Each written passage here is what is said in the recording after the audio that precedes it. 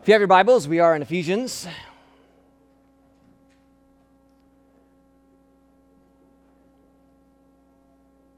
We've been going through the book of Ephesians for, 3 years now or so. We take breaks now and then. We've been on verse 18 for about a month and a half. We're going to finally work our way into verse 19.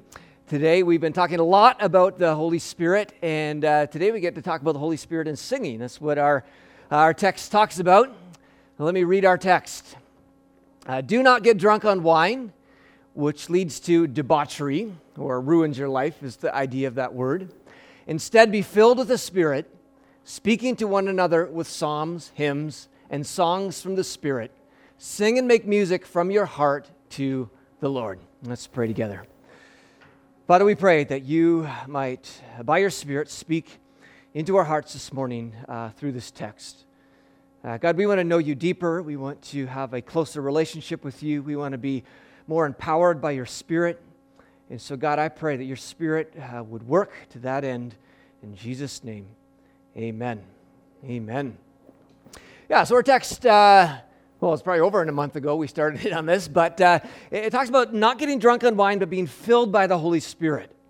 And we went through the Bible, looked at how the Bible speaks about alcohol, and we see that God gave alcohol as a gift for community and celebration.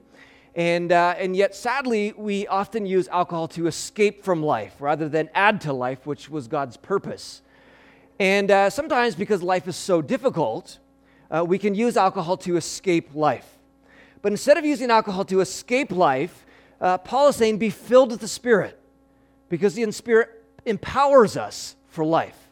And often those things that we want to run from, through the Holy Spirit, we can find victory and strength and joy through the Holy Spirit, through those things. And we spent well over a month talking about being filled with the Spirit and how this is something we need to continually do, seek to be filled, empowered, just surrendered.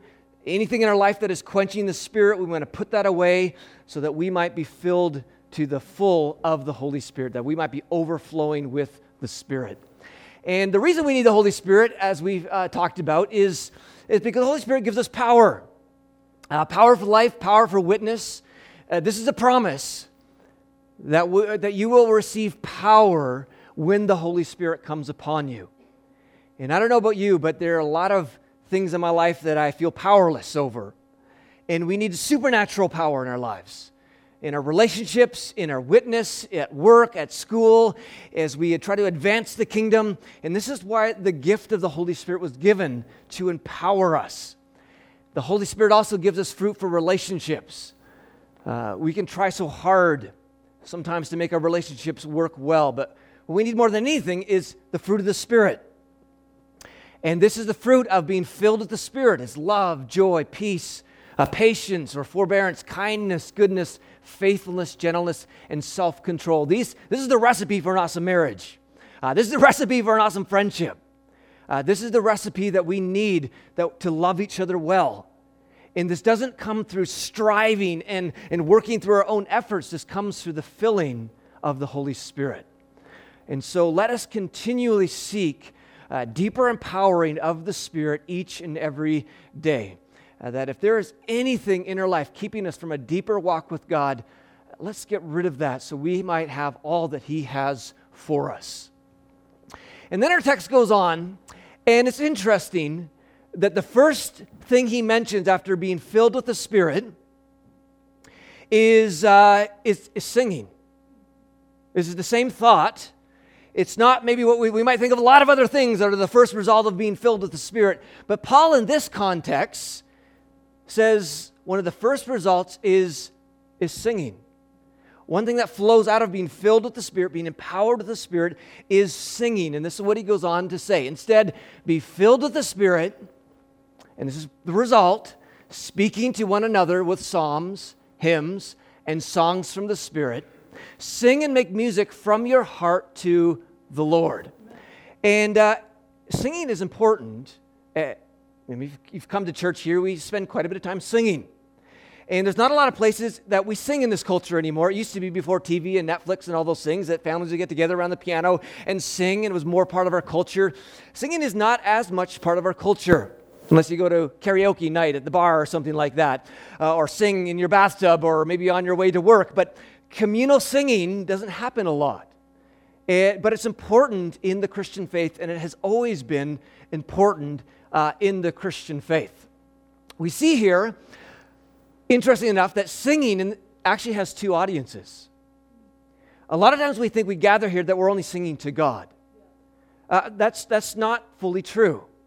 We're actually singing to each other, and we're singing to God. This is what Paul says in this text. Speaking to one another, and that word basically means a verbal utterance, and the way this verbal communication is, it's through singing. That's what he's talking about, singing. So we're singing or speaking to one another with psalms, hymns, and songs from the Spirit. And then he says, sing and make music from your heart to the Lord. So we sing to each other, and we sing to God. There are times in our worship where our lyrics are actually directly focused on God. We use words like you or those kind of pronouns that are directly pointed to God. We're singing to God. We may say his name, Jesus. There are other times when the phraseology of a song is actually more towards each other. And what we're doing is singing about God. And what we're doing is encouraging one another. We're sharing and reminding each other who God is and what he is like. We're singing to our own spirits. Because sometimes we walk in here and we've been defeated by the week, and then we start singing, our God is stronger and he can do anything. And we're speaking to our spirits and we're building ourselves up so that we might go out this next week. We see this in a lot of different songs. Great Are You, Lord is a song we do here. Here's a song that we're singing to God. As the words go, you give life, you are love, you bring light to the darkness, you give hope, you restore every heart that is broken. Great are you, Lord. This is singing to God. Mighty to Save is a song. It's not singing directly to God. This is more something we're singing about God, that we're singing to our spirits. We're singing to each other. We're singing in God's presence, obviously. Savior, he can move the mountains. I mean, if we were singing to God, we would say, Savior, you can move the mountains. But it's he can move the mountains. My God is mighty to save. If it was singing to God, we say, God, you are mighty to save. But it's my God, he is mighty. This is a testimony that we are singing to one another. My God is mighty to save, because maybe you're here this week and again, you've just had a hard week and you've failed in some aspect and you think that maybe you can't be forgiven and someone else is singing, my God is mighty to save, and it reminds you, God can save you. God can forgive you. We're testifying to one another. For ever author of salvation, he rose and conquered the grave. Jesus conquered the grave. A lot of worship songs actually fit very well to this passage in Ephesians. They actually have elements in one song where we sing to each other and elements where we sing to God. For instance, God With Us is a song we do as well here. First part, singing to God. Second part, we are encouraging one another. We're singing to our spirits. We're singing in the presence of God. So the first part, you singing to God are matchless in grace and mercy. There is nowhere we can hide from your love. You are steadfast, never failing. You are faithful. All creation is in awe of who you are. And this next part is more in a sense, we're singing to each other. God with us, God for us, nothing can come against. No one can stand between us. God with us, God for us, nothing can come against. No one can stand between us. And we're singing this to one another. We're singing this to our spirits in the presence of God. And this is biblical worship. It's not only directed at God, but also we sing to one another.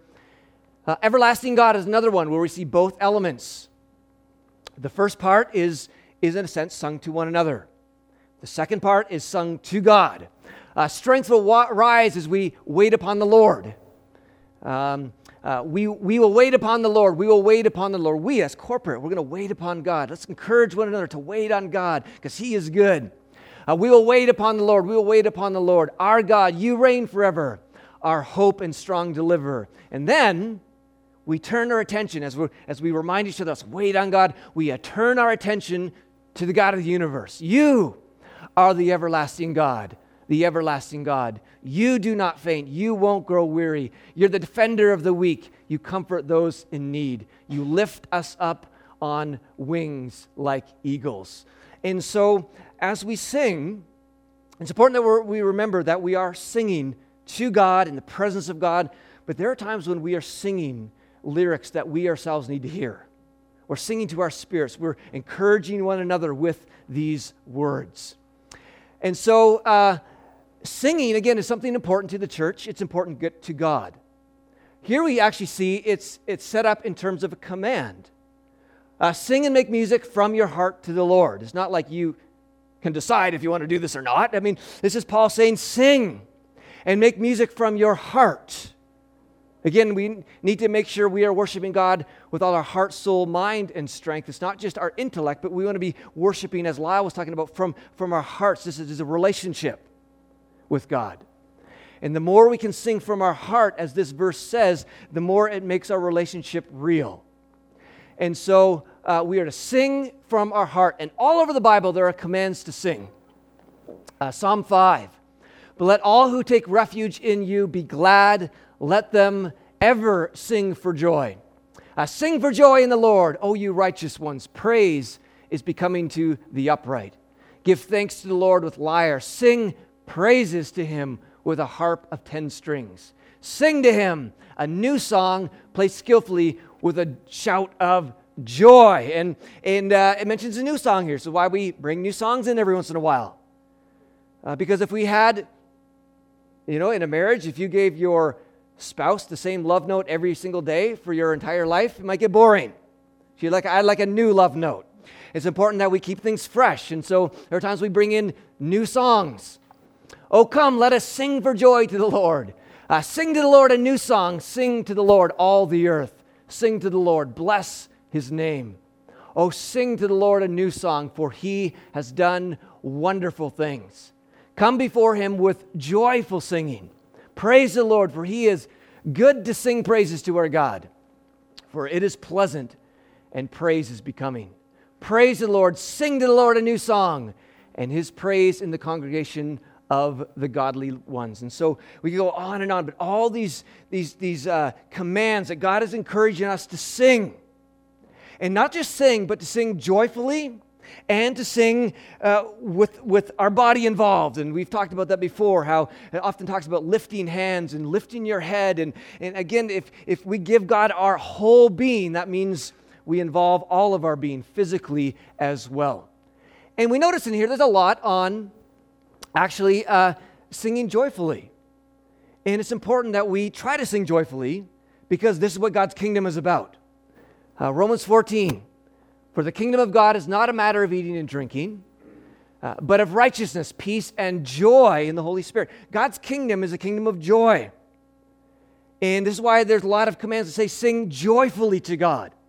And you may not feel joy when you walk in here. I mean, again, maybe you've had a difficult week or things aren't going well in your relationships and you feel down. But this is where we need to fix our mind and what is to come. Joy is coming your way. No matter how horrible things get on this planet, joy is coming your way in Jesus. There is coming a time where there is no more sorrow, there's going to be no more tears, there is no more suffering, there's no more bad phone calls, there's no more bad news from the doctor. It is only pure joy, because in Psalm 16:11 it says, in your presence there is fullness of joy. And of course that is not just a promise for the future, but Jesus also told us in John 15 that he has come to make our joy even now complete. He's going to give us his joy. And this is sometimes where we just need to enter into the joy of the Lord because God is here. In his presence there is fullness of joy. There is the joy of God here if you would just open your heart up. And one of the ways we do that is we choose to sing. And it allows the joy of the Lord to enter into our hearts. So it says here that there are different things we sing. We sing psalms, hymns, and songs from the Spirit. And there's a difference between all these.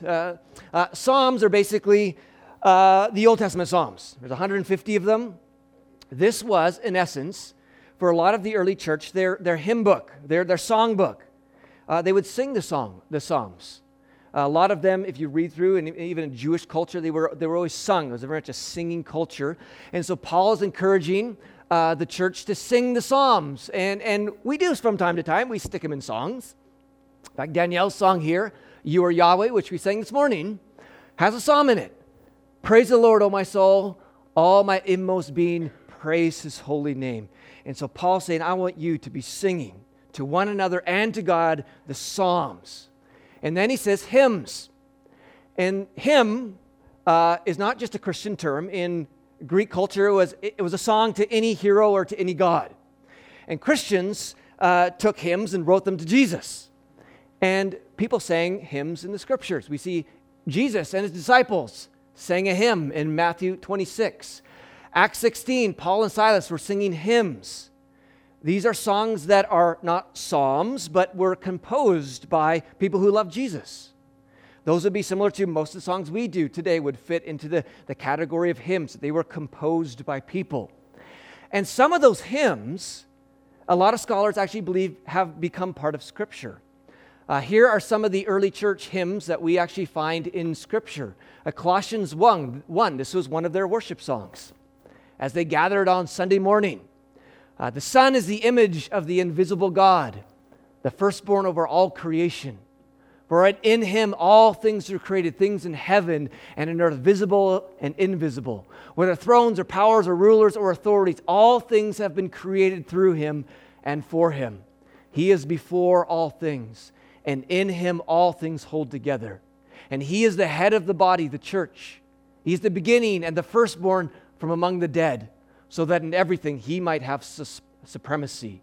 For God is pleased to have all his fullness dwell in him, and through him to reconcile to himself all things, whether things on earth or things in heaven, by making peace through his blood shed on the cross. Now, I don't know the tune to it, but that was one of the songs they sang, and it's in Scripture. There's a few others. Scholars think this was one of their hymns. In 1 Timothy 3, he appeared in the flesh, was vindicated by the Spirit, was seen by angels, was preached among the nations, was believed on in the world, was taken up in glory. And then one more we find in Philippians, a familiar passage. This is, again, one of their songs.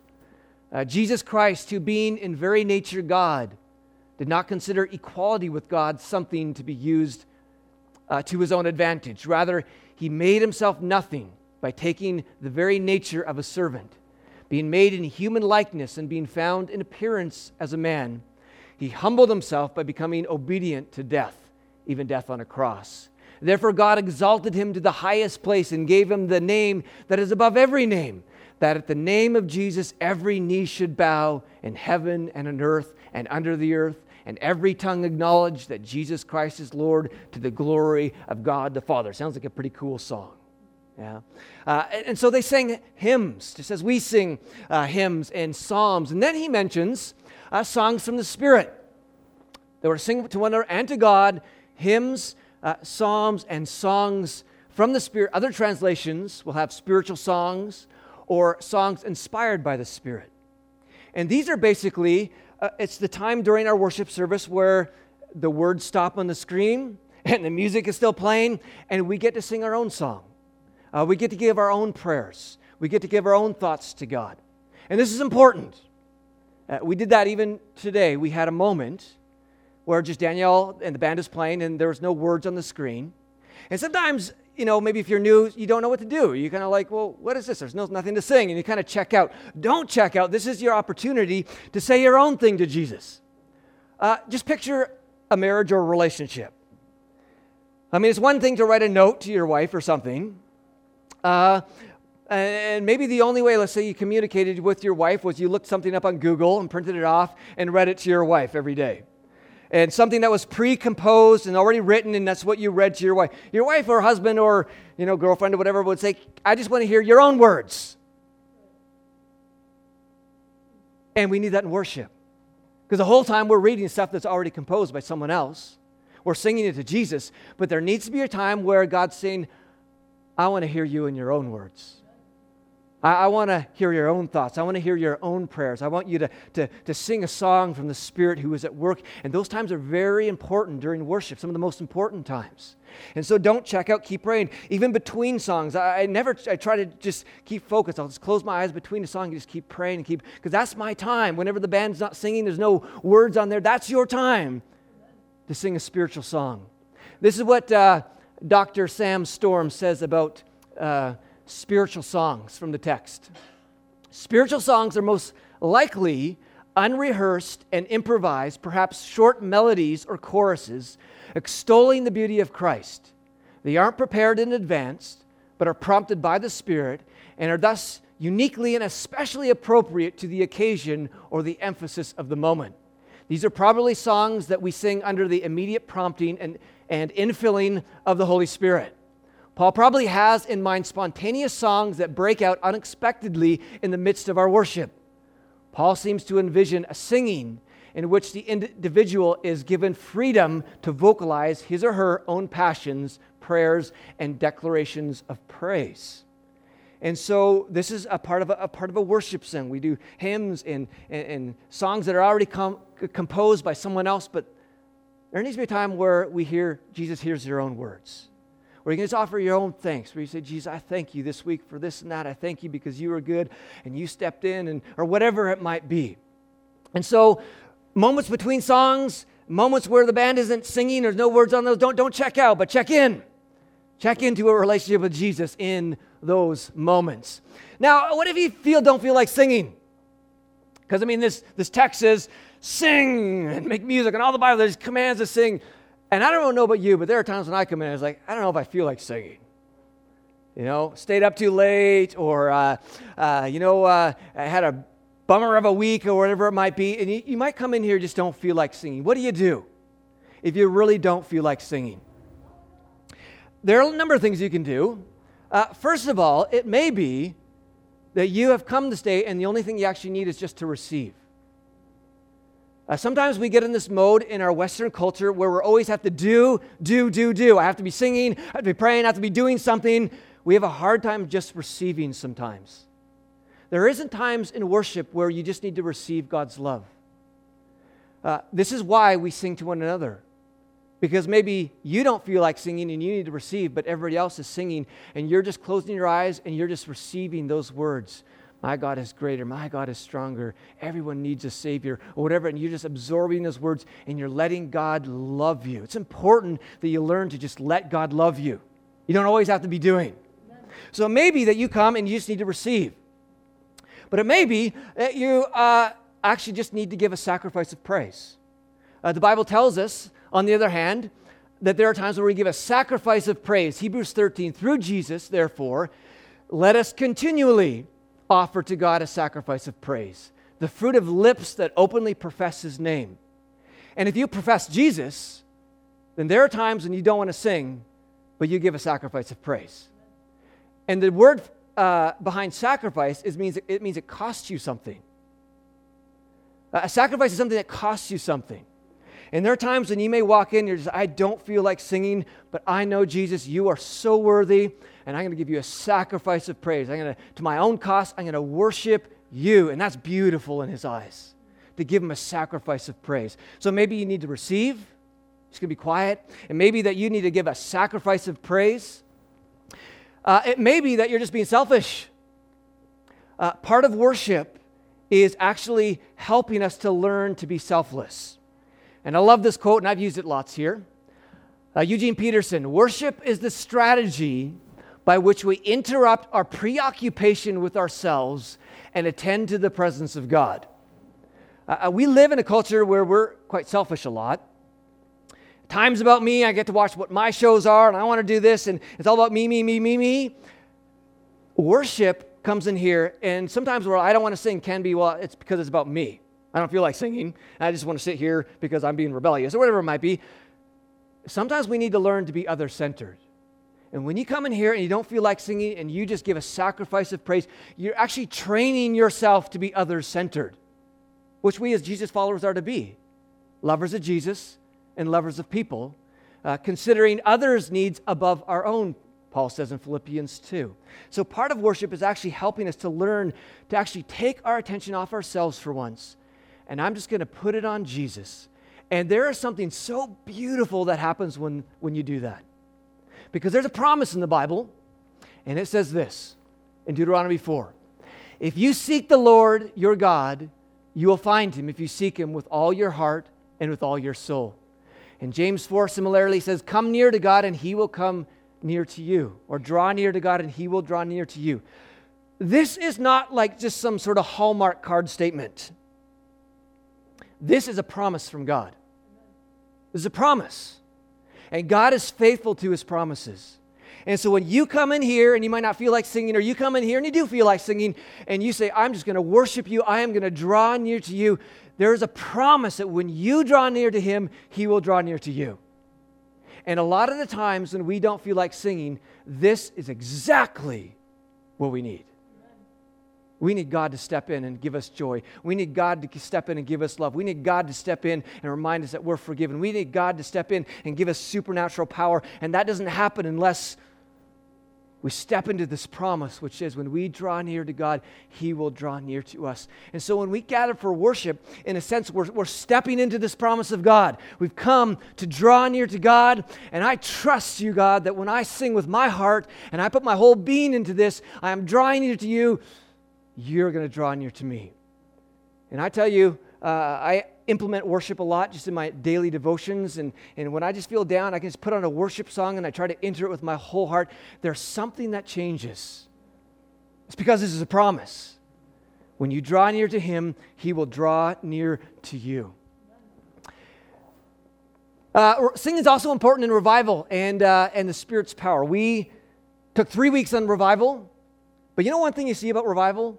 There's always a lot of singing. Again, because Paul says, be filled with the Spirit, and one of the first things is singing. And it's important, again, that we just keep entering into the joy of the Lord. And there's something about when we're singing that, again, as we draw near to God, God draws near to us, and things happen. I mean, I love this little story in 2 Kings. This is Elisha. The king wants him to give a word, and he's not getting a word, so this is what he says. Bring me a harpist. Get some tunes going.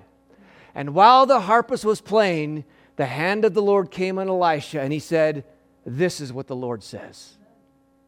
He actually heard God when there was music playing. And a lot of times it's during worship where God might give you a picture or a word or a phrase or a vision or something as God is speaking to you, because God loves to use music. He invented it. It's why he commands that we sing, because God loves to move as we sing. I'm just going to finish with this story in 2 Chronicles. The story about the power of worship. How that when we choose to worship, it's interesting, when we draw near to him, he draws near to us. And sometimes those battles we've been facing, we can actually find victory, not by striving, but by worshiping. And Moabites, the Ammonites, and some of the Meunites, whatever those guys are, came to wage war against Jehoshaphat. Some people came and told Jehoshaphat, a vast army is coming against you from Edom, from the other side of the Dead Sea. That is, it is already in En-Gedi, which is on the west side of the Dead Sea.